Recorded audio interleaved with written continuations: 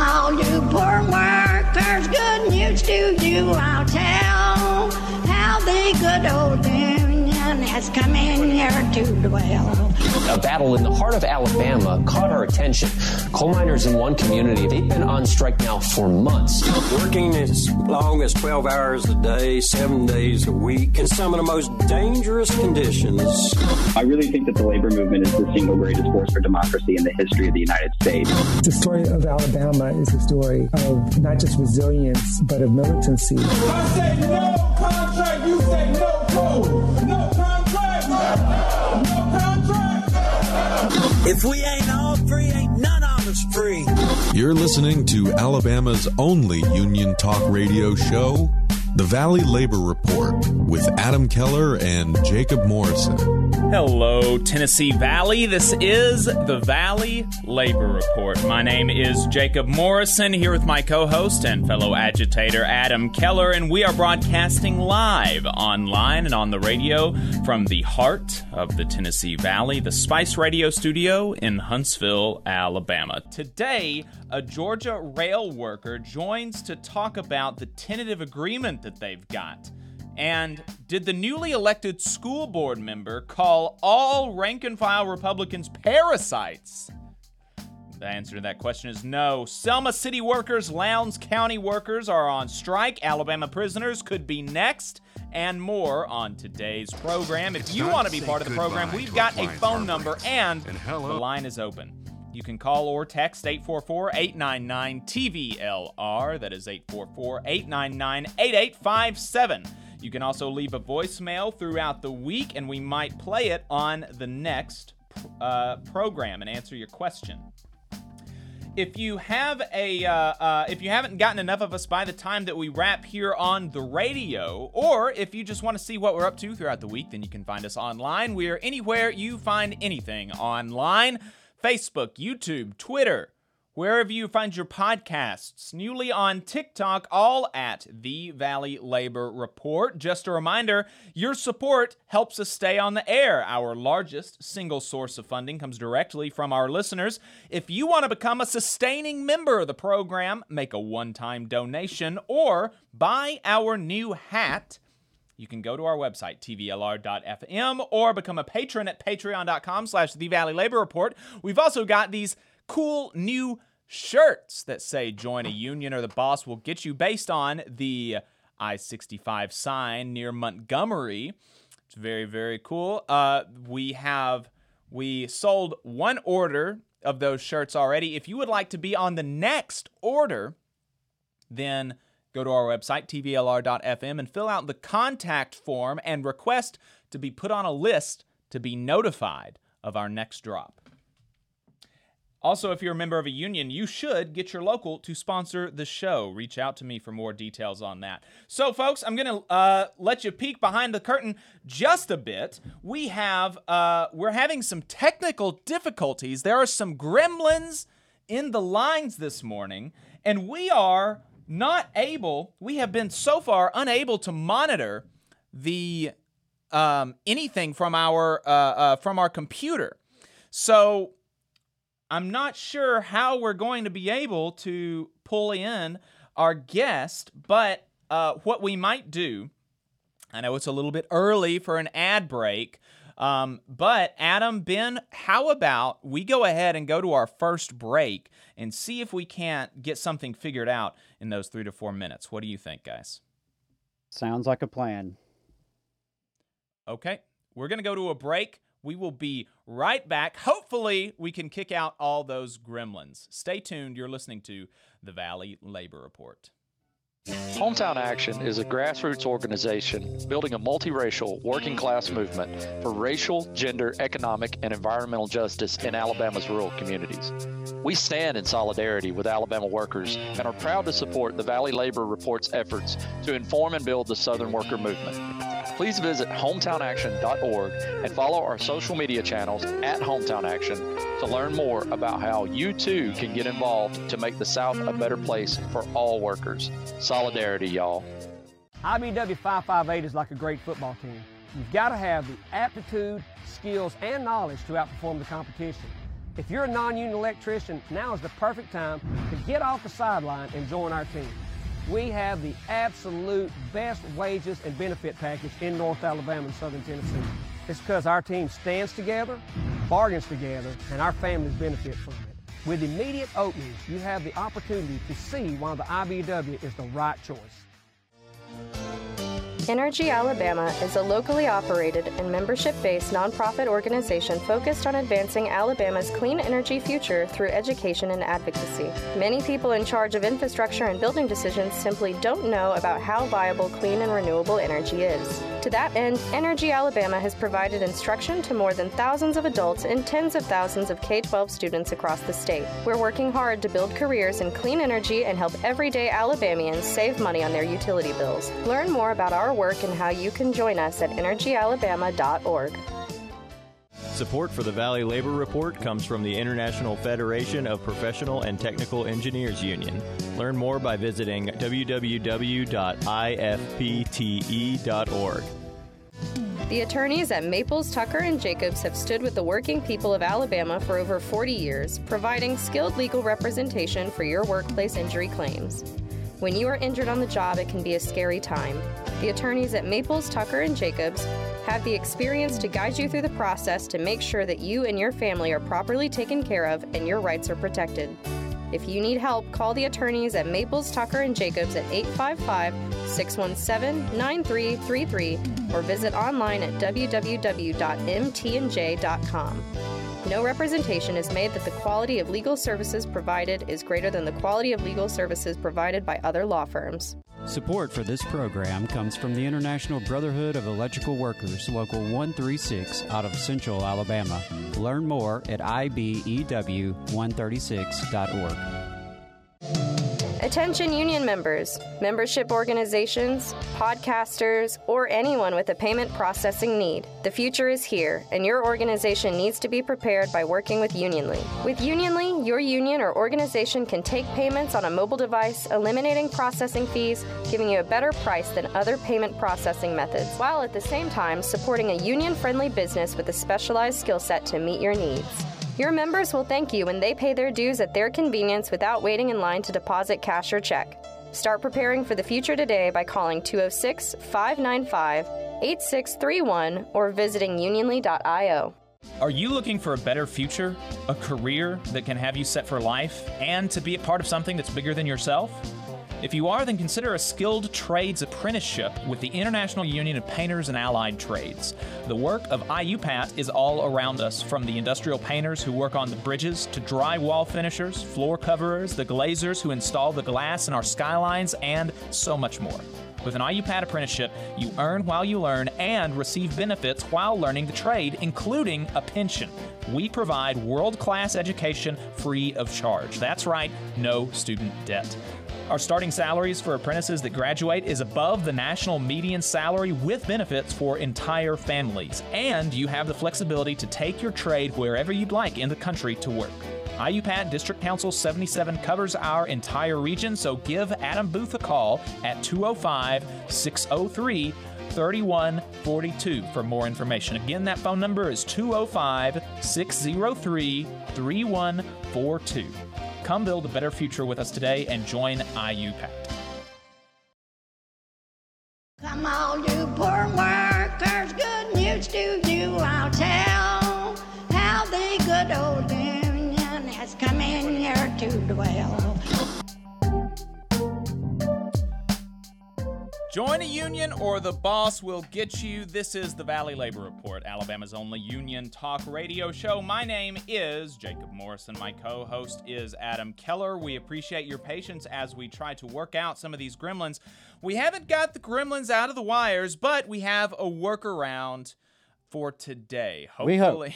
We hope. We hope. So we've got a workaround for today, I believe.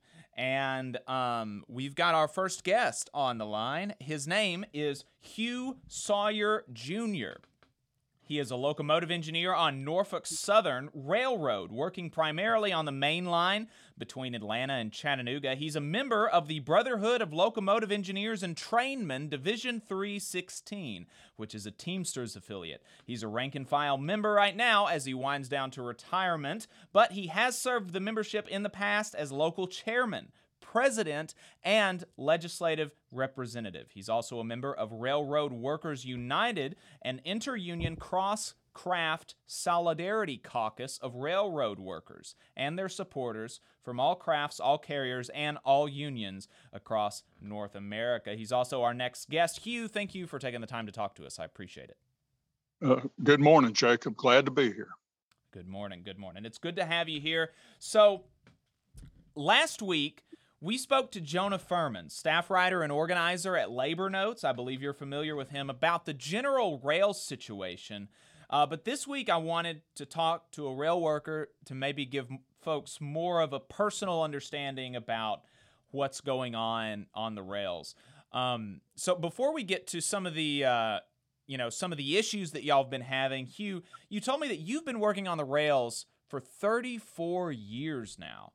And that it hasn't always been this bad. Is that right? That is correct. Now, the rail crafts, the operating crafts, we've always been a 24/7 operation. And but we've had enough extra board people, generally speaking, to ensure that everybody can be off, not necessarily when they want to be off, but be off a reasonable amount of time, perhaps. And that they have been tightening the screws on us for the last several years. And during the pandemic, they used as an excuse to lay off, furlough more people who, to their surprise, did not come back when they were called back. So that's really left them in a lurch. And I have to say, as proof, there's a lot of people with 10, 15, even 20 years seniority who have been leaving the industry, abandoning their railroad retirement, and or going to Amtrak, perhaps, to keep it. But they're getting away from the freight rail industry. It's just driving everybody insane. Switching careers 15 to 20 years in is very, very difficult. That doesn't seem like a normal thing to have to do, and that's not something that's been happening. Usually, or in the past, the rail has been a career that you keep till retirement, right? That's exactly correct. And we had good living wages. Keep in mind, the wages that we make involve essentially sacrificing our family lifetime to a large extent. And that's why we were always highly paid in the past. But that's in the past. We haven't been highly paid in quite a while.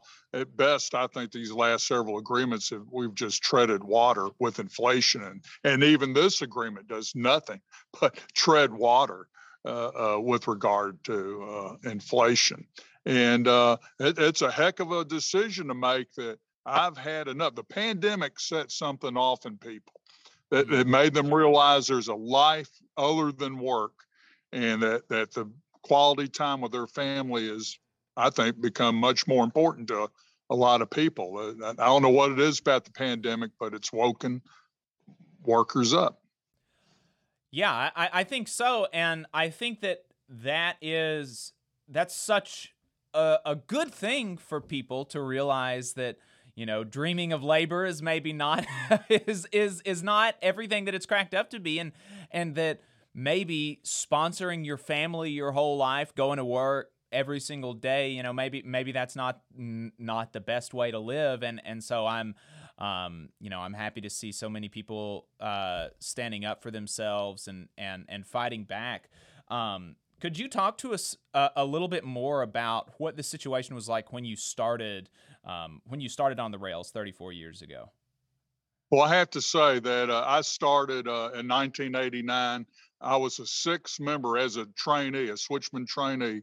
I was a sixth member of a crew. On one tiny butt head, we had an engineer, a fireman, a yard foreman, 2 helpers, and then myself. Wow. That's all gone. We're down to 2 men on a crew. And they're trying desperately to make it a one-man crew. And the UTU was able to stave that off this go around, at least right away, but it's still going to be a fight property by property. No doubt. So no anyway, doubt. What about that? That is, I mean, even just that is a huge difference. 6-person crews down to now we're at 2-man crews. And the things that you are being the crews of are now significantly larger, longer, and more dangerous. You know, I mean, you weren't having 4-mile-long trains in 89, right? That is correct. We were limited to 150 cars, and the trains that were 150 cars long, you know, was not an often, you know, occurrence. A coal train back when I started out was 90 car lengths long. Now it's 147. Wow. Incredible tonnages. So is there any point in your mind that sticks out over, you know, since 89 where something happened and you were like, oh, wow, things are really changing for the worse here? We had and I'm going to say this is 10, 15 years ago, things really started to change. When I went to work, and I work on Norfolk Southern, everything was geared to moving freight. We were a transportation company. And then we became worried about winning this Harriman Award, which is a safety award. And I'll always remember a superintendent of Inman Yard telling us one day he didn't care if we moved one boxcar as long as nobody got hurt. And so that was the antithesis of how it was when I first came to work. But there, over the years, and particularly in the last 15, I'm going to say, there's been an anti-labor, almost a hatred by management for us. I don't know why. We're the guys that earn the freight. We're a pittance in cost compared to the profits, the record profits these guys have made, even through the Great Recession and such. And it's been record profits quarter after quarter up till now. And yet we're the enemy. And I don't know why. You would think as you go to fewer and fewer people trying to move more and more freight, you would want to treat those people well. But that's, you know, there's some business philosophy that we're just going to grind everybody, you know, to dust in making profits for our shareholders. And that's not a good long-term strategy. Yeah, definitely. Definitely not. And I don't understand. Well, you know,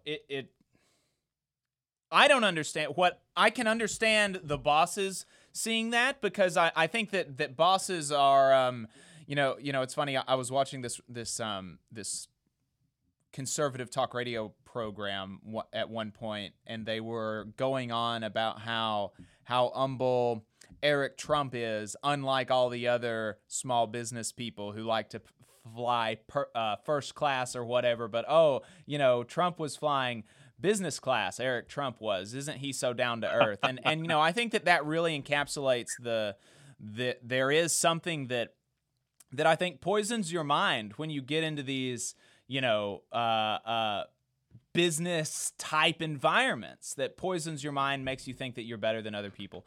But what I don't understand is that other folks fall for it, right? We've got people, you know, we just played last week on the show, Ben Shapiro saying that y'all got the whole store in this tentative agreement. That oh my God, what a joke. Yeah. It's a joke, and he was saying that, wow, they got the whole score. They got the whole store, and there are people that believe that. There are people that listen to him that think, wow, yeah, the rail workers, they're spoiled and they're entitled and they don't deserve what they get, and just normal working people believe. And I don't understand it. I can't understand that mindset of other people. I can understand it from bosses because it's in their interest, but I can't understand it from other people. Well, and the other people are working 5 days a week. They have a weekend, and, you know, they're perfectly happy in their little pathetic lives. And because they don't know, you know, the whole story about the rail work, you know, in a 24/7 environment, when you're on call 24/7, as I am with 35 years seniority, I'm 34 years seniority. I'm waiting on a call right now to go to work, and I'll be up tonight. I'll take an unknown amount of rest in Chattanooga, and then I'll have to come back and do it again. And I'm doing it on the weekends. I'm doing it on Thanksgiving Day. You know, and above all, I'm doing it often at nighttime, which I can't stand. But that's what you're paying for, except you're not really paying anything, you know. And you don't have to believe me. Let's just watch if this agreement passes or gets imposed on us. Let's just see how many people leave the industry thereafter. I think there's a lot of people waiting on a back pay check, and then they're out of here. Particularly the younger people. So, you know, you went into it some there with the, you know, you're on call right now. Right now, if you get a call, you've got to say, Jake, I've got to go. I got to get on the railroads. That's what we initially had you scheduled for 10:15, and we were like, well, we'll go ahead and bring him in first because he's on call and he might have to leave, and maybe he's going to be gone by 10:15. And you were on call yesterday, and you and then you have been on call since, I believe, 5 a.m. this morning, and you were on the road late last night, and then you're going to be, like you said, on the road tonight, and it's just, and you're on call Thanksgiving and all these holidays. Talk to us some more about what it's been like these last several years when you had to go to the doctor, if you wanted to be with your family, stuff like that. Okay, so I'm at the high end of the seniority roster, and so I can manipulate. I have to bid in a job every single week, and because I have the seniority, I can bid from one job to that's what I did last week. I was actually on a road switcher with a schedule yesterday. I got off at 8 o'clock last night. I went to a pool job at 12 o'clock a.m. I was rested at 7 a.m. and I'm either first or second out right now, waiting on a call. But I can manipulate that bidding system to get off days when I need them for doctor's appointment. But anybody below me, you know, if you go just a little bit below me, they don't have that luxury. They don't stand to move around like I do. So for most people, they're stuck on their job, and you can't. Okay, we have personal leave days. These guys got paid personal leave days. These are days that we're given in lieu of holiday. We don't get holiday pay. If I come to work on Thanksgiving Day or Christmas Day or July 4th, I don't get extra money for that. You know, there's no holiday pay. Now in the yard, they get holiday pay. So in lieu of that, I have 13 personal leave days that I'm supposed to be able to take when I want to take them. What really happens is I have to put in a request 48 hours at least in advance to be off, and then somebody has to approve that. And it's often not approved. They look at their slots, if you will, and say, somebody else is going to be off. We're not going to let Hugh Sawyer off. And so, you know, and often they don't respond. Even when you put in these requests months in advance, they don't respond months in advance. They, you know, it's the last second thing, and you got to call people up and try to get an approval. And it's just driving everybody's insane. You know, particularly the young married. You know, last week the TA was out, but nobody had seen the language yet. We had seen some press releases from some of the unions, from Biden saying that, oh, you know, look at how great this is, from Ben Shapiro saying that you got the whole store right, but nobody had seen the actual language, the contract language, and it's out now. Now people have seen it. Hugh, what is actually in the agreement? How does it comport to what we were told last week in generalities? And what are some things that stick out to you? Well, all the rumors that we heard, I think, you know, from our standpoint, my standpoint, have come true. And I don't think Ben Shapiro knows how to read, because he obviously did not read the Presidential Emergency Board paper. If he had, he'd know we didn't get the whole enchilada, so to speak. If you'll remember, I think the unions, you know, the rank and file were really pushing the unions on scheduled off days and such. And we have allegedly made progress in that. In this agreement, they're going to assign everybody, poolmen, extra boards, everybody are going to be assigned off days. Okay. Locally, I already have that. And the way that works is, okay, I'm going to be off Tuesday and Wednesday of this upcoming week on the pool job they gave me. Those are assigned off days. And the reality is I'm going to go out Saturday, come back Sunday, go out Monday, probably Monday evening, and come back either Tuesday or Wednesday, probably Wednesday morning. I'll be back. And that's my second off day. And so I can't schedule. I can't sit there and say, hey, I'm off Tuesday and Wednesday. I'm going to schedule things for that. I have to sit there and say, no, I may not be back. Now, they'll give me 48 hours off once I get back, but those weren't scheduled, right? So, but I will say that younger guys, you know, the extra boards and what have you, had no scheduled off days, are thrilled with the thought of getting them. But there was, you know, the holdup was allegedly over 6 days. There are no sick days in this agreement that I have found. If I'm on a board that has no scheduled off days, and keep in mind, this agreement establishes that essentially everybody will be on some sort of board with so-called off days, assigned off days. But if there is a board that doesn't have assigned off days, if they make a doctor's appointment 30 days or more in advance on a Tuesday, Wednesday, or Thursday, the carriers, as I understand it, will be obligated to let you off for that and have you in place to be off for that. For 3 incidences, up to 3 incidences a year is how they put it. Well, that's not a sick day. Right. We have addressed nothing about when I mark off sick on the weekend and I go to the urgent care and I'm sick, I've got the flu. If I'm off in 90 days, if I'm off more than 1 weekend day, that's Friday, Saturday, Sunday. If I'm off for more than 1 calendar day, I will be put into the attendance program at Norfolk Southern. And if I had, and they literally tell you, we don't care that you have a doctor's note, that you actually went to the doctor, you actually had the flu. We don't care. That's insanity. Mm-hmm. And we have not addressed that. There are no sick days in this agreement, and no way for me to do anything but call down there and say I'm sick, and then deal with the consequences after the fact. If I'm hospitalized now in this agreement, if I'm hospitalized or admitted to a hospital, then yeah, they won't count that against me. But you know, who gets hospitalized for the flu or for COVID for that matter? You know? Yeah, wow. So if you're having a heart attack, maybe they won't discipline you if you're nice. That is correct.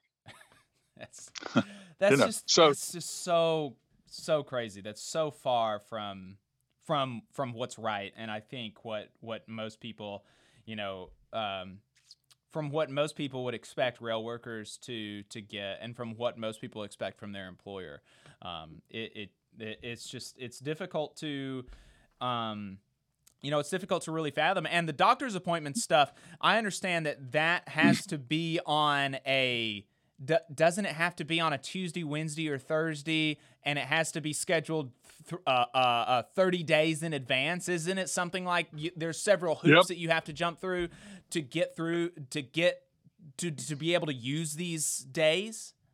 At least 30 days in advance, Tuesday, Wednesday, or Thursday, as long as those aren't holidays, you know, as long as a holiday doesn't fall on that. So in reality, it's not solving the problem for most people.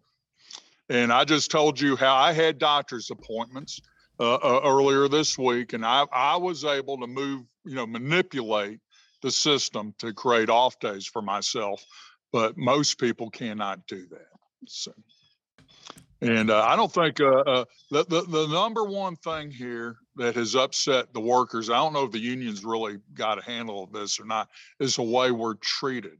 That above all issues, which is not addressed. And now we're going and scheduling. Now we're going to self-sustaining pools.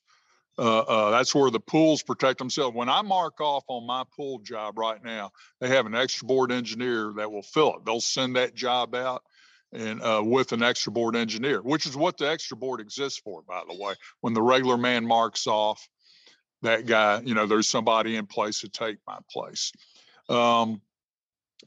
That's eliminated. My job will just go to the bottom of that pool And the next guy who was second out will now be first out. If you have 3 or 4 people, if you're 8 times out and you have 3 or 4 people that mark off for whatever reasons, all of a sudden you think you're 8 times out. Hey, I might have time to go to the grocery store or do this or that. Whoops, now you're first out and getting called. And the people that have these chain gangs, that's what they're called in railroad slang. The people that are subjected to them right now are adamant that you do not want this. And that's fine. That's subject to on-property negotiation, but they can do it. And we've agreed to go quickly to finding arbitration if the general committees can't reach an agreement with the carriers. So how do you think that workers are responding to this? What is your what's your feel of the pulse among the membership? Do you think that they'll vote this down? I'm surprised. Yeah, there's a lot of anger out there, but and keep in mind the union leadership's going to be out there pushing this agreement, saying this is the best you're going to get, guys. And sadly, it might be right because by the time we vote on this, which I think the vote will be in by November 15th, after the midterm elections, after at least in the BLE, the national leadership elections, there'll be a vote. If we vote no, okay, then we can go potentially go on strike. But who's going to negotiate a better agreement? Congress will step in, and typically they impose the Presidential Emergency Board recommendations.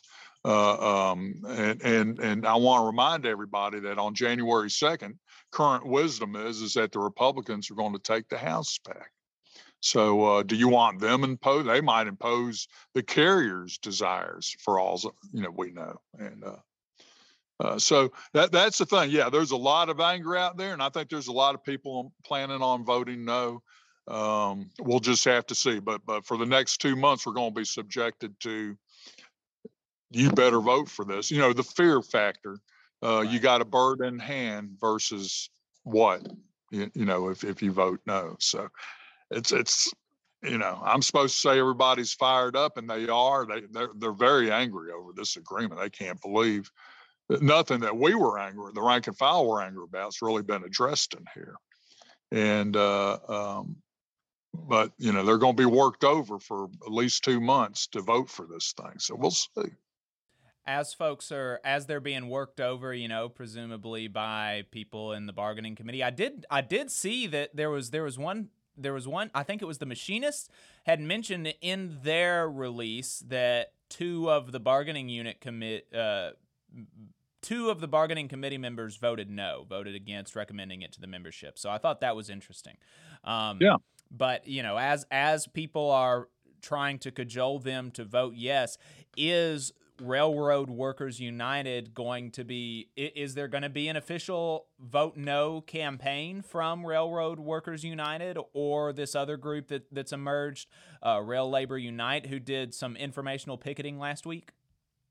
I think so. All indications are that we are going to launch a vote no campaign. We've been waiting on a tentative agreement, which just fallen into our hands and everybody's hands. And we're not going to wait on the Q&A. What's the point of waiting on the question and answer part of it done by General Chairman in the National? We're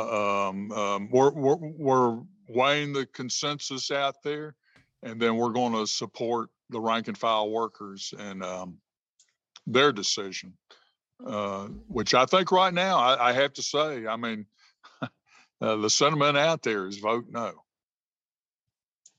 Well, Hugh, I hope you'll keep us in the loop. I hope you keep us up to date. It was great talking to you. Appreciate your time while you're on call over there in Georgia. Thank you very much. Keep up the fight, and we'll keep in touch. Okay, Jacob. Thanks for having me on. All right, brother. Talk to you later. Bye-bye. All right, so again, that was Hugh Sawyer Jr. Hugh Sawyer Jr., locomotive engineer on Norfolk Southern Railroad, working primarily on the main line between Atlanta and Chattanooga, a member of the Brotherhood of Locomotive Engineers and Trainmen, Division 316, a Teamsters affiliate, a rank-and-file member, and a member of Railroad Workers United. an interunion cross-craft solidarity caucus of railroad workers. We're going to keep in touch with him and see where things go, folks. Well, I mean, I don't know what else to say, but see where things go. It's amazing, the things that working folk have to put up with. It really, really is. And speaking of things that working folk have to put up with, 3 departments with the city of Selma went on strike Wednesday morning. 3 departments with the city of Selma went on strike Wednesday morning, those being the cemetery, public works, and recreation departments. The cemetery department ended their strike on Thursday morning, but as far as I can tell, the other 2 are still on strike as of this morning, Saturday morning. So here's what did they go on strike for, these people working for the city in Selma, Alabama? From the Selma Times-Journal, the City of Selma Public Works Department went on strike Wednesday because of a lack of pay raise to $12 an hour. Amazing. A minimum wage of $12 an hour with a higher minimum wage of $16 an hour for heavy-duty equipment operators. That's the things that working people have to fight for is really just disgusting. The Selma Times-Journal quoted a city councilman irate at the idea that the workers were not happy with the proposed raise of $11 to $11 an hour. Wow. They're asking for 12, we'll give you 11 and you should be happy about it. They're currently working for $9. $9 an hour.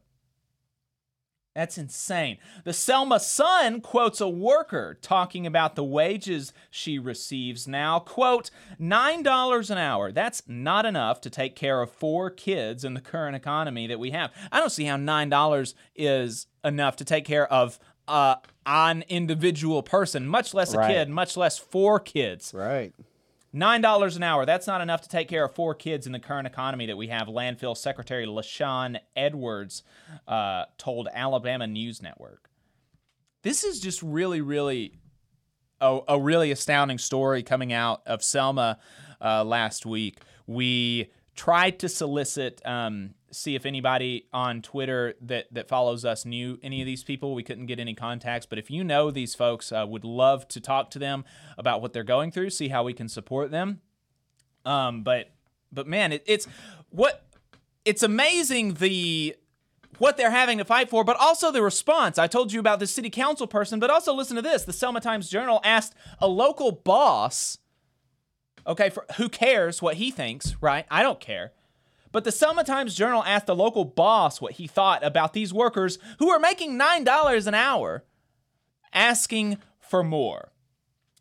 Quote, Snow's cleaning service owner, a cleaning service, wonder what he pays his workers, LaMarcus A. Snow, encourages the city council to stand its ground. Selma City Council doesn't need to be bullied by this gesture. Wow. Jeez, man. So the workers who are striking to go from $9 an hour to $12 an hour. They're bullying the politicians. They're bullying the public officials. They're canceling them. I mean, that's just crazy. It's crazy that these people are willing to say these things out loud in the press. Yeah, I'm curious why they felt the need to interview this guy. Like, breaking news, a capitalist likes to make money. Right. I don't, that's just. This just in, bosses don't like it when workers strike. It's bizarre. It is a bizarre thing. So, there's difficulty in keeping track of stuff like this. In preparing for this segment, I came across another strike by public employees in Alabama that I had not heard about, this time by Lowndes County Highway Department workers striking for a $3 an hour raise. I can't find any more context on that.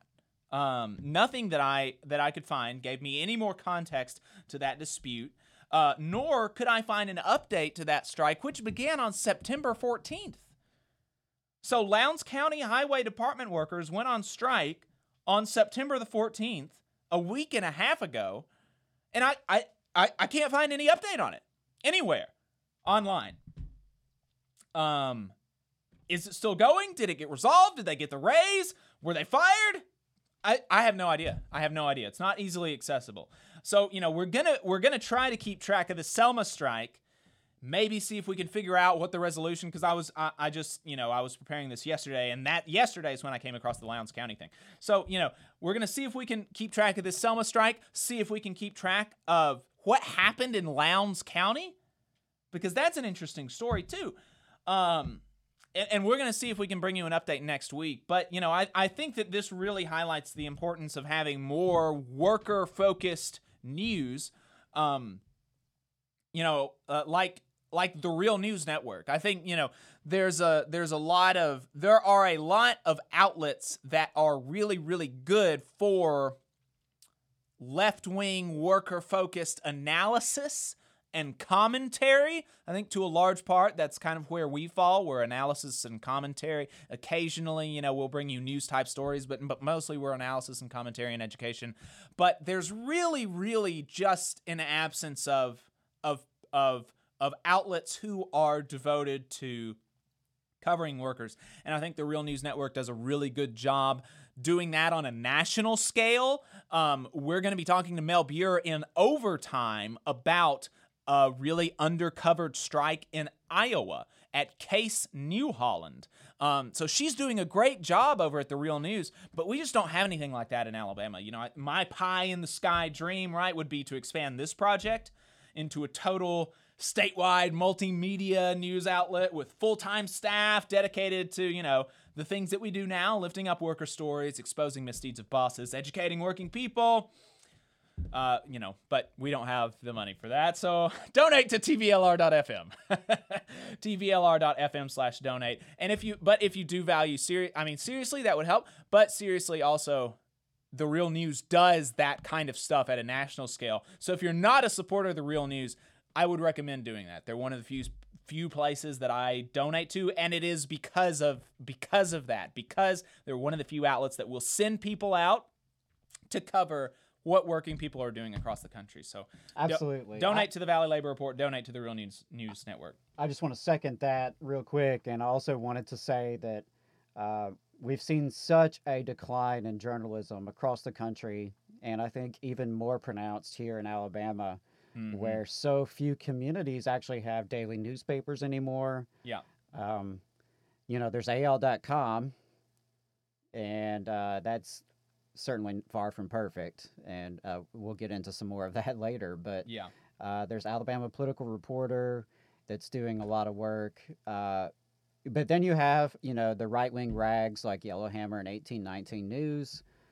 And then if you're in a bigger area, you might have the TV news stations. But there's just not a lot of journalism happening inside the state of Alabama on these stories. How do you not give an update to a story about Lowndes County public employees going on strike? Like, how does the same news outlet not give you the resolution of that story? How is that possible? Yeah, it seems like a big deal. That's bizarre. And Lowndes County is a very small population there, so I'm sure everybody in Lowndes County has some idea of what's going on and has some kind of connection to one side or the other of that strike. Yeah. Totally wild.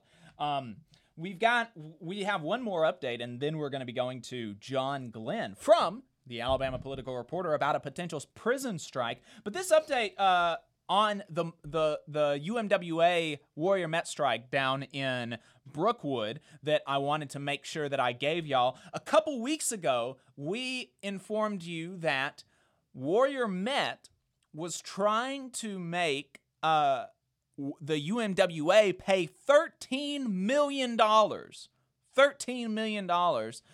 for, quote, damages incurred over the course of the strike, which included lost production.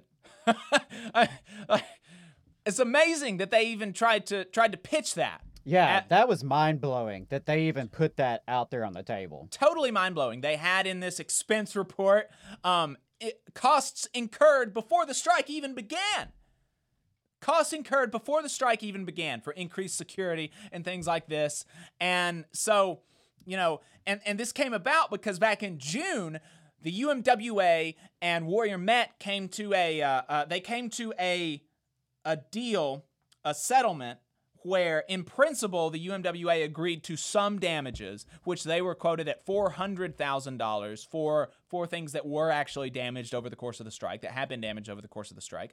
But also not even as much admitting guilt as much as they wanted to not subject their members and their members' family to hours of questioning by company lawyers. And that makes sense to me. It did to me, too. I get it. Yeah. I mean, on one level, it's kind of BS. They're having to pay anything at all. But I understand the calculus there. Yeah, $400,000 and you make it go away, in the grand scheme of things. If that saves a lot of, a lot of time, resources, and heartache, then that's fine, and that's what the union wanted to do. But that's what they were quoted. Then Warrior Met came back and was like, actually, you know what? We think it's $13 million. Totally absurd. Absurd. Well, the update is that the NLRB came out with their independent estimate. Region 10 came out with their independent estimate last week, pegging it at $435,000, which was in line with the initial estimate. So, the UMWA has come out and said we are ready to pay this and move forward. I have not seen if Warrior Met is going to accept that or if they are going to take it to an administrative law judge, because remember, like we said last time, the next step in this process, if the parties did not agree, would be to appeal it to an administrative law judge and get a ruling there. But if both parties agree on the payment, which is now pegged at $435,000 by NLRB Region 10, they can pay it right now and move forward. So that's what the union is prepared to do. We'll let you know what Warrior Met does in the coming weeks, but that is a very good update and a good job by the NLRB Region 10. We appreciate their independent analysis and their disagreement with the absurd request for workers to pay for lost production over the course of a strike. Absolutely, yeah. So glad to get a little bit of good news there. Just a reminder, you can still donate to the strike fund and to the strike pantry through UMWA. Really encourage folks to do that if you haven't done that in a while. These folks have been out on strike since April 1st, 2021. And right now, there's no real updates as far as I know in terms of the contract itself. Last updates we received is that Warrior Met was pushing the union to agree that a few dozen of its members would be terminated as part of settling this strike. Wouldn't say which ones, wouldn't say why, what they did, which is just also completely absurd because I haven't looked at their contract, but presumably it's like any other where there is a process to terminate employees that's already in place. And so if Warrior Met has some evidence that some people did something wrong that rises to the level of termination, then let them go through the process. But to try to strong arm the union into sacrificing a few dozen of their members before even getting a contract is just incredibly damaging to morale, I would imagine, but also just an egregious practice, a bad faith practice on part of the company, which is no surprise. No surprise, yeah. So next up, Selma workers, mine workers, Lowndes County workers, they're not the only Alabamians that are going on strike or considering using the strike weapon. Incarcerated workers in Alabama are as well. John Glenn wrote a report about this potential prison strike in Alabama for the Alabama Political Reporter, and he joins us now to talk about that. John, thank you for taking the time to talk to us. I appreciate it. Of course. Thank you so much for inviting me on. Absolutely. So before we get into the potential prison strike, can you expand on some of the conditions that these workers, these prisoners, are running up against right now in Alabama prisons? Of course. It's the same conditions that incarcerated individuals and folks aware of the situation within Alabama's correctional system have been speaking about for years now, and that being the increasing violence between incarcerated individuals, the inhumane and unconstitutional treatment by correctional staff, the rampant narcotic use that the ADOC is presently incapable of preventing, the deterioration of physical prison structures, meaning the overcrowding, the actual buildings that these folks are housed in, and again, the death on a scale that the majority of individuals in the state seem really not to fully grasp. It's important to note that these individuals inside the prison are striking due to these general conditions on top of the working conditions that they face. And something that I've heard in conversations with folks is that this lack of proper incentives to rehabilitate themselves and better themselves while in prison, which is the point, that's the primary reason that this general strike, or this strike within the prisons, and this protests, this sit down and protests outside of the prison are happening. When you speak directly about the working conditions for those who have jobs in prisons, they are practically the same as the ones that they face outside of the work environment. And think about these prisons. They don't have air conditioning. These work areas are dangerous. Most facilities have rodents or some sort of infestation. They lack correctional staff at a level that is I haven't seen, and I doubt that other people have seen in recent years. And so these are the conditions that they're facing. And it's the reasoning behind, at least in conversations with folks that I've spoken with, behind going forward this strike. Yeah, and like I mentioned when we spoke to Eddie Burkhalter, formerly with the Alabama Political Reporter and the Anniston Star, currently with Alabama Appleseed, these 90-some-odd% of people in Alabama prisons are going to be reintroduced to the public.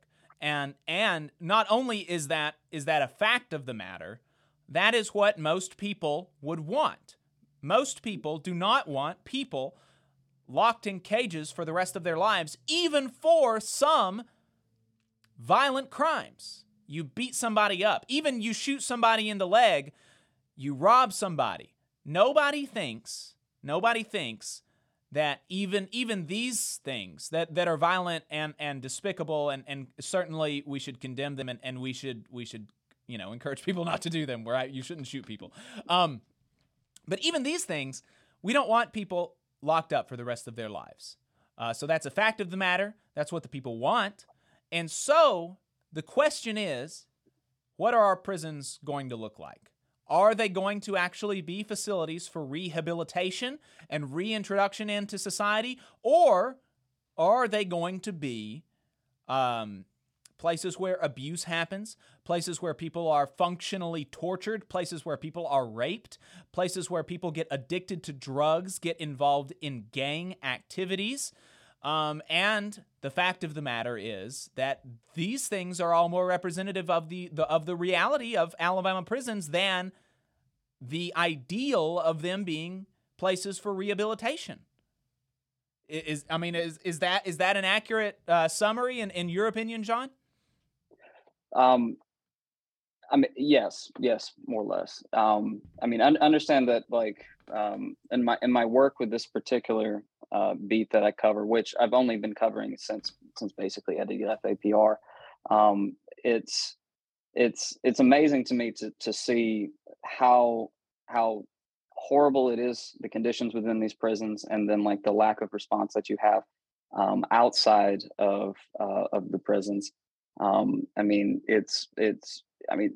The word being thrown around is sadistic. It can be considered sadistic, what these incarcerated individuals are experiencing, and how powers that be are allowing these conditions to persist. Yeah. What kind of work do these incarcerated workers do?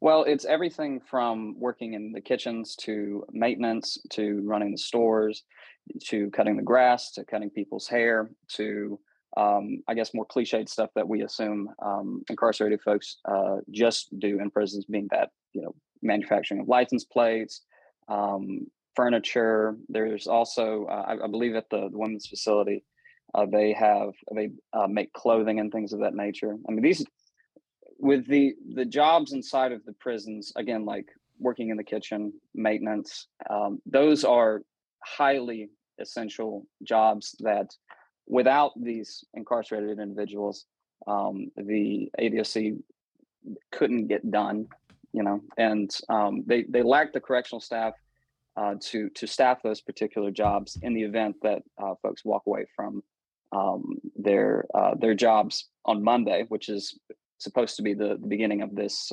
strike, if it is to happen. So that's kind of the scope of what they do. It's not limited to that, but that's more or less some of the examples of what they do in prison. And this isn't the first time that incarcerated workers in Alabama prisons have gone on strike. We actually spoke about one a couple of years ago and the very beginning of the program. And can you tell us how have what has the success been in these former prison strikes? I think at one point there, I read an article from 2016 or 2017 that alleged that some of the correction staff actually joined the prisoners in these strikes, or in one of these strikes back in 2016, 2017. I haven't been able to confirm that. But what has there been any success, if any, and what have been the ramifications for workers, for prisoners, for incarcerated workers that have gone on strike in the past? Well, if those strikes were successful, I don't believe it's been seen yet, because one of the consistent things that they have been protesting is I believe it's within the Alabama Constitution. It's the section that mirrors the 13th Amendment, which, of course, it outlaws slavery, indentured servitude, except in cases of working of people that are that this servitude is a punishment for a crime. Those things still exist, and the conditions still exist. If they have been successful, I don't think we've seen the fruits of that success yet.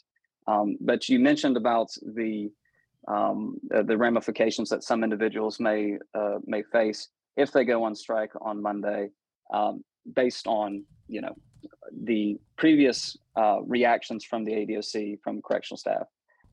They've faced everything from alleged denying of meals or delaying of meals to being locked into segregated cells, which are otherwise, that's solitary confinement in layman term. For years, this was the case of Robert Earl, who's one of the better known prison organizers, who helped begin that worker strike in 2016. It began on May Day of 2016. It was the largest in U.S. history, and during that particular strike, as well as those that have happened after that, you have instances of threats of excessive violence from correctional staff, or actual instances of excessive violence from correctional staff, which is commonplace enough in Alabama's correctional system. Most recent example from January of 2021, as reported in the Montgomery Advertiser, there was a hunger strike that happened among incarcerated individuals at Kilby. And at least one of those individuals alleges that he was beaten as a result of that participation in the hunger strike at Kilby by a correctional guard. And in conversations with folks that I've had, it seems that the retaliation for this current organizing effort is happening as we speak. I was speaking to one of the folks organizing the protest that's happening in conjunction with the beginning of the strike on Monday. It's supposed to happen outside of the ADOC building Monday morning.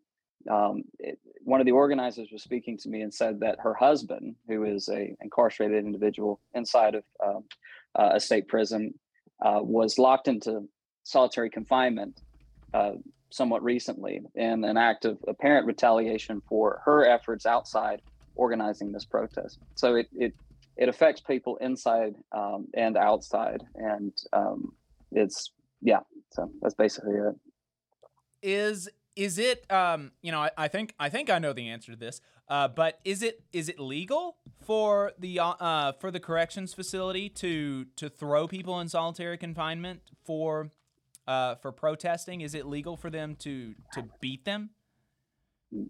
Well, I can't strictly speak to the legality of things. I'm not a lawyer. I have a very peripheral knowledge of the norms and the regulations of what correctional officers are allowed to do. But I will say, I mean, things like denial of meals is directly illegal. That's a violation of statutes mandating that you have to feed individuals in prison. The First Amendment protects incarcerated individuals' right to speech in a certain sense. It's limited, particularly when it comes to correspondence and things. And in those Supreme Court precedents, essentially what it is it's instances where the integrity of the correctional facility could be compromised by free speech by these incarcerated individuals, and so that's how it's limited. But things like communications to the outside world, particularly of a legal matter, are protected, I believe. Again, I can only speak to this as someone who covers this. I'm not a lawyer in any way, shape, or form. I was hearing from an individual at Limestone Correctional Facility who was speaking to me about the organizing efforts up there, and said that the warden apparently, and I can't get this confirmed, but apparently has threatened to take away their tablets. They have these state issued tablets where they can download music, play apps. It's just a normal like iPad looking thing. And that's also a way for them to communicate with individuals outside, right? They have an email service on there that they use. And so there might be an argument that something like taking away those tablets would be considered unconstitutional, since, a certain amount of their communication is protected. But I can't speak as an expert on that particular instance. Something else that he was telling me was that apparently that there is some talks that the warden may delay their chow time or take away their meals, which is a violation. But it's important to note that the individuals working in those kitchens are incarcerated folks themselves. And so if they go on strike, it's obvious that there won't be food, simply because those folks who would prepare that food they're not working, they're on strike. Right. And I think he was mentioning to me, this was somewhat recently. He said that they've started making sandwiches in preparation for folks walking away from the kitchen, and so I'm imagining there's food stockpiled. But I again can't speak to that all unconfirmed, but it's just what I've been told by individuals who spoke with me. And have any officers, to your knowledge, faced any discipline for their alleged role in any of this retaliation? I'm sure that it's happened in the past for instances of just blatantly egregious acts that simply can't go unnoticed by the powers that be. But I mean, I'm not aware, frankly, and that just it's a product of me only covering this for so long. I was not in media in this state, at least in 2018, when the latest strike happened at this scale. But I mean, the most recent example I mentioned from 2021, where the fellow at Kilby was allegedly beaten by correctional staff for his role in the hunger strike that was happening there. I remember reading that a spokesman for the ADOC told the Montgomery Advertiser that there was an investigation ongoing. Whether or not that individual was reprimanded, suspended, I have no knowledge of that. I'm sure it's happened, but again, I have no knowledge of that. So, I think this is some pretty good groundwork that we've set. Coming to the present, in your article on Wednesday, you mentioned that the cohesiveness of this organization that's going to be that's pushing the strike that you said is supposed to happen on Monday now. That remains to be seen. Have you been able to, since Wednesday, figure out the seriousness of this strike threat? Does it seem to be reasonable to assume that this is going to go forward on Monday? Yes, at this moment, it seems reasonable in conversations, again, that I've had with individuals since Wednesday, that this is going to happen starting on midnight Monday. And the incohesiveness that I was mentioning in that particular article is based on a couple of conversations that I had where people would be talking about the different agendas that came up, usually around social media groups, prison advocacy groups, and things like that, that include things that aren't on the official list of demands. And it's also important to note, again, that they haven't been officially released yet. They are most likely still working on their final codified list of demands, list of agendas. But different things like, I remember seeing that one that had the repeal of the drive-by statutes and a more streamlined process for furloughs, medical furloughs, and review of elderly folks that are in our correctional facilities. So it's not like these demands aren't necessarily inconsistent with the ones that I have already been told about, the ones that I've been able to see. They're just increasing the scope of things, and it appears at least that the organizing folks, again from conversations that I have, are trying to limit it to a more direct and how would one say, they're essentially trying, like they have their list of agenda. Yeah. That way that when it does come time to negotiate and discuss these things, it's obvious that their side of things isn't illogical, and it isn't, it's rational, because basically what, again, they're arguing for is more humane and constitutional treatment within the prisons. I mean, that's the base of this. And have you seen any response from lawmakers or people within the ADOC to these plans? Have you seen any indication that the people with the power to meet these demands are moving towards what the prisoners are asking for?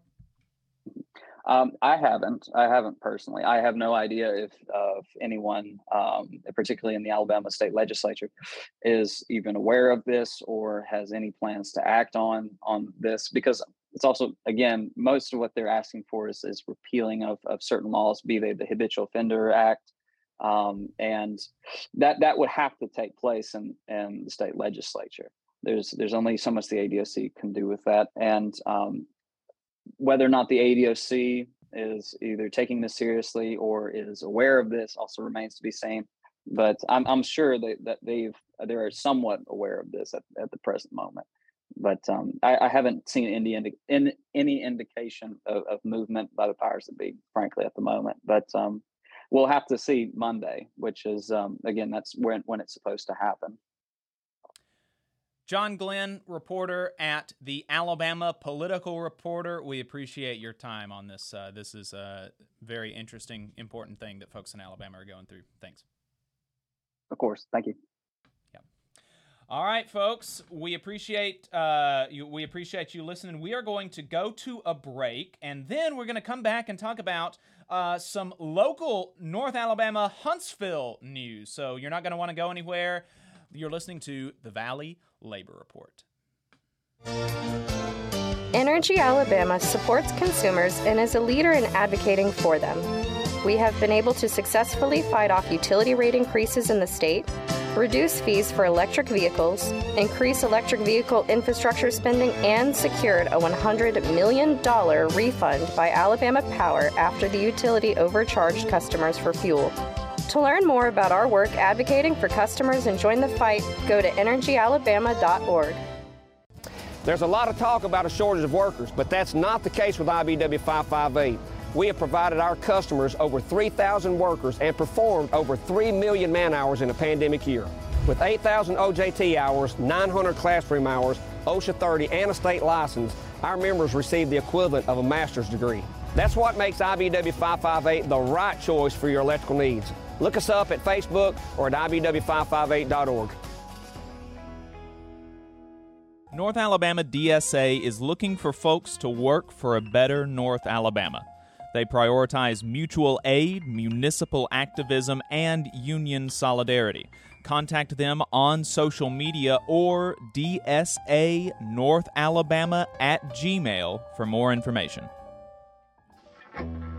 Support for this program is provided by the International Association for Machinists and Aerospace Workers, Local Lodge 44 in Decatur, Alabama. Learn more at iamaw44.org. Hometown Action is a grassroots organization building a multiracial working class movement for racial, gender, economic, and environmental justice in Alabama's rural communities. We stand in solidarity with Alabama workers and are proud to support the Valley Labor Report's efforts to inform and build the Southern worker movement. Please visit hometownaction.org and follow our social media channels at Hometown Action to learn more about how you too can get involved to make the South a better place for all workers. Solidarity, y'all. Support for this program also comes from the Iron Workers, Local 477. So if you are looking for contractors with lower than average EMR and TRIR, they tell me that if you need to know what those mean, then you will. Or if you need to supplement a workforce at any level for any amount of time, short or long term, if you need iron workers that come trained and certified at no extra cost, or if you need workers from superintendent down to general laborer, and you're looking to start work on a project, or you're unhappy with your current contractor situation, you need to call my friend Jeb Miles with the Iron Workers Local 477. They only work with the best in the business, vetted contractors, and can do all kinds of jobs from roofing to steel and bridge erection, from welding to heavy rigging, from structural repairs to machinery alignment, and much more. They supply manpower on 4 of the 5 largest projects in North Alabama, so you know they're legit. If you need good quality, safe, efficient, diligent, and knowledgeable workers on your job, then you need the Iron Workers Local 477. Call Jeb Miles at 256-383-3334 or via email at local477@bellsouth.net, and make sure you tell them that you heard about them on the Valley Labor Report. We're the nurses, firefighters, and claims representatives that help keep our government services running. We respond to natural disasters. We care for our nation's veterans, and we investigate discrimination in the workplace. We are federal and D.C. government workers, and we are proud to serve the American people. Working in more than 70 agencies across the government, we know we can fulfill our mission because our union has our back. Learn more at afge.org. Paid for by the American Federation of Government Employees, AFL-CIO. Support for this program also comes from the Mid-South Council of Retail, Wholesale, and Department Store Union. Learn more at rwdsu.info.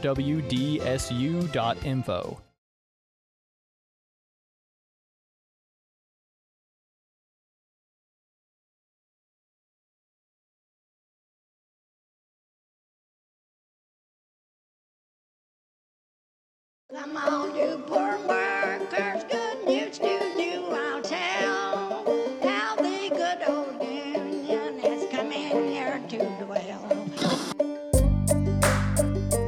Alabama's only union talk radio show. This is the Valley Labor Report.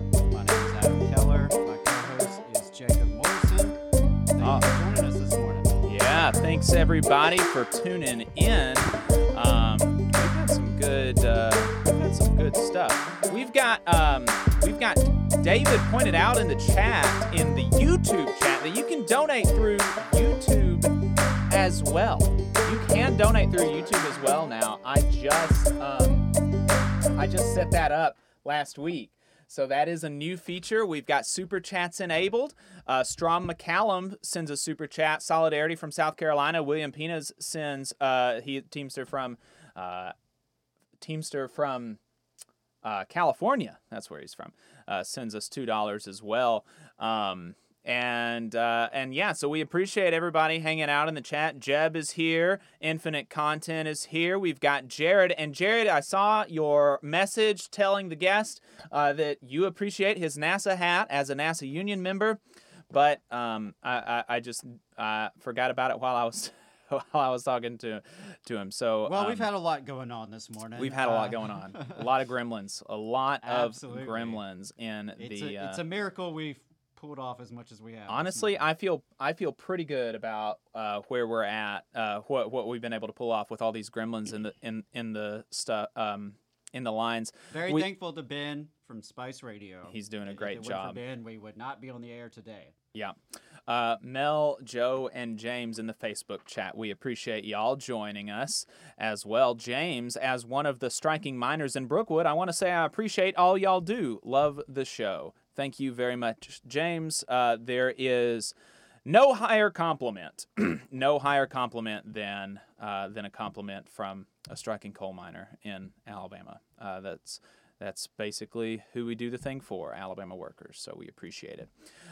So we wanted to talk about in the last 10 minutes of this show that, we had a school board race come to a conclusion last week. Adam, what's your take? What's your take about the school board? Sure. So if you've been listening lately, you know we've been covering the Huntsville City elections. The first round was in August 23rd, and we just had a runoff Tuesday, September 20th. We did interview the winning candidate, Andrea Alvarez, and also did a segment, I believe last week before, doing a little deep dive on Angela McClure, who was the completely bonkers right-wing candidate for that position. So the final results, I'll just give you the city council. David Little won 63% in District 2 city council runoff to Bill Yell's 37%. Yell positioned himself as the conservative candidate. So interestingly enough, Andrea Alvarez also won 37% to 63%. So Andrea Alvarez and David Little both getting 63% of the vote in the runoff. Both of those would have been the less reactionary candidates. I don't want to go so far as to call them the progressive candidates because I don't necessarily think either of those would embrace that label.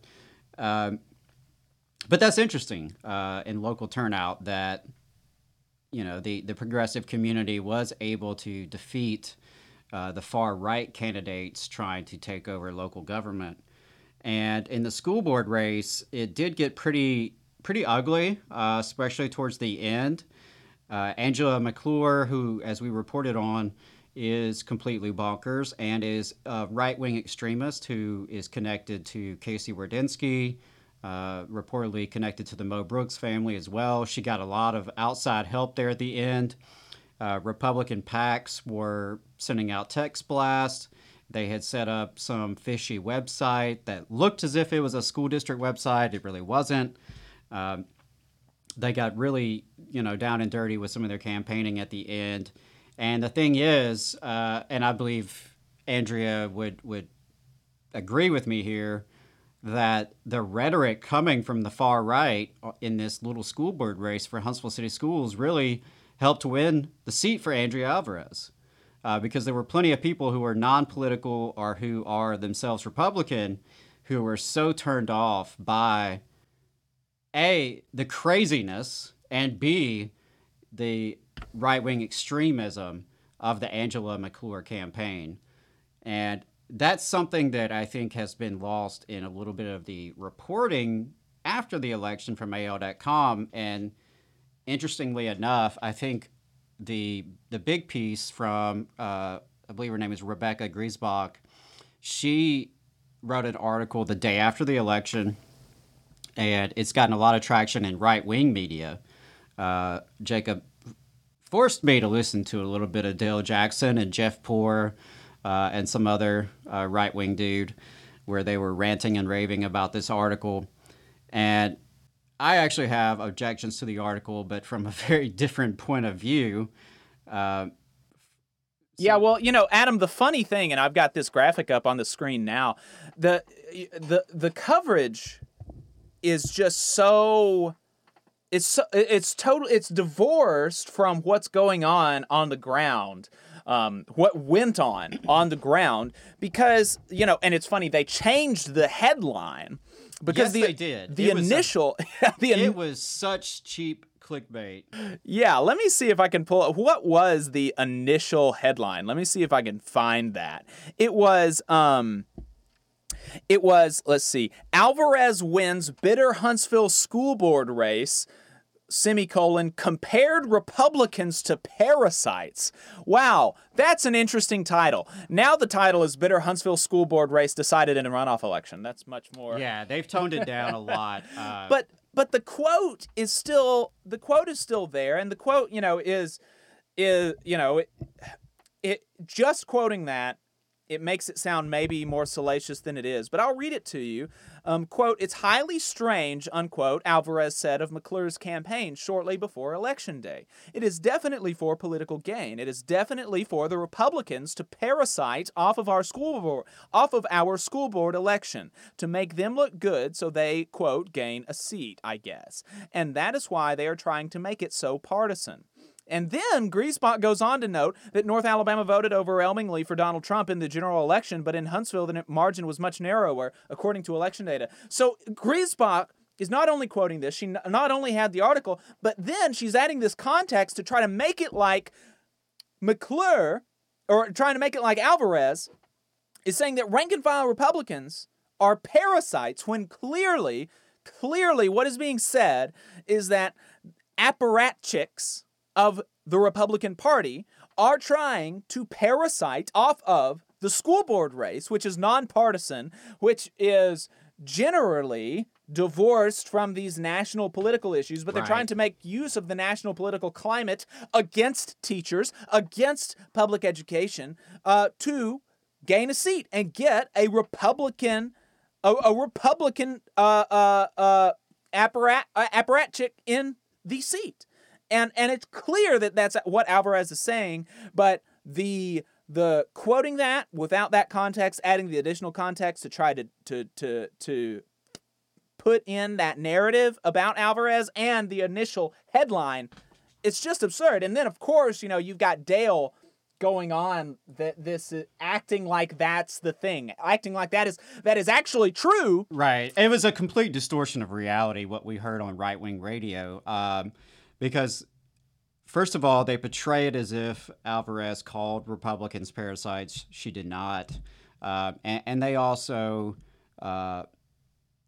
pretended as if it was Alvarez and or the Democrats who they associate together falsely, as if it was they who politicized the school board race, and that is not true.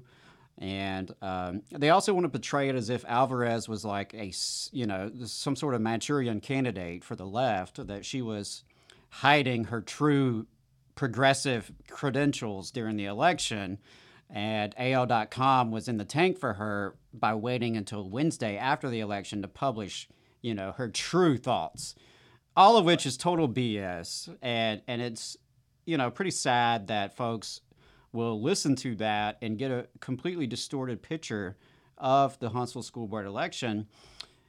And it's frustrating as well that, AO.com frankly didn't do a lot better. It's better, but not complete. She missed the mark a little bit, I think. The clickbait headline was a big problem right off the bat. They've since changed that a little bit. But in the text of that article, what stood out to me is there's no mention that Angela McClure was one of three candidates, one of three right-wing extremists, a part of a slate that was running for every school board seat. There's no mention that she was backed by Casey Wardynski, the former superintendent of Huntsville City Schools, who's still a lightning rod for Huntsville City Schools discussions, who was a failed congressional candidate just a couple of months ago, the same election in which Angela McClure ran for State House and was trounced there as well. There's no mention of McClure's possible connections to the Mo Brooks family or the rest of this far-right infrastructure, which frankly would have proven the author's point that it seemed to me she was trying to make the point that it was the far-right flank of the Republican Party was politicizing these local school board elections. And she quotes a few academics to support that. But frankly, her case would have been a lot stronger had she included some of these really big details about not just the theoretical aspect of it, but how it was put into practice right here in Huntsville. And AL.com did a follow-up article that I've got on the screen now, where they quote city council person, right-wing city council person Jenny Robinson, and then they also quote McClure saying that, quote, they brought politics. McClure, the right-wing weirdo, saying they brought politics into the schools. They brought wokeism into the schools, and we know it and we see it as parents without, and there's nothing in this follow-up article about the objective reality that it is McClure and this other slate of Wardinsky-backed people who are bringing the partisan nature. They're the ones that are doing this partisan thing. Right. Alvarez wanted to talk about teacher retention, community partnerships, transparency of the school board, and McClure and these other folks wanted to talk about whatever the hot button issues of the day or of the week were on Newsmax and Breitbart and Fox News. You know, they wanted to talk about pronouns. And I couldn't help but laugh when, Angela McClure proclaimed they were going to stop pronouns in Huntsville City Schools. The teacher in me couldn't help but laugh that obviously that's not going to help your English proficiency. Coming next, adverbs. Watch out, children. But it was a lot of false equivalence in that AO.com article because I think it really undersells the extent to which McClure herself was a completely bonkers person who is not fit for public office. And if you listen to the segment I did a couple weeks ago, you would understand why. And believe me when I tell you, that was the sanitized for radio version. Yeah. There was a lot there that I could have said that I didn't say for fear of, getting too far ahead of myself. But anyone who paid any attention to that campaign could see that is not a person fit to be a substitute teacher, much less a school board candidate. And that's where we're going to leave it off with the radio, folks. If you enjoy what you hear, you can find us online for a whole second half of the program that we call Overtime, where we're going to be talking about anime union busting. We're going to be talking about union busters shaking in their boots about the new labor upsurge with a labor reporter from the Huffington Post. We're going to be talking about some September labor history, and we'll be talking to new associate editor of The Real News, I forgot to mention that, Mel Buer, about the Case New Holland strike. So, folks, stay tuned. Otherwise, we'll see you next week. All power to the workers.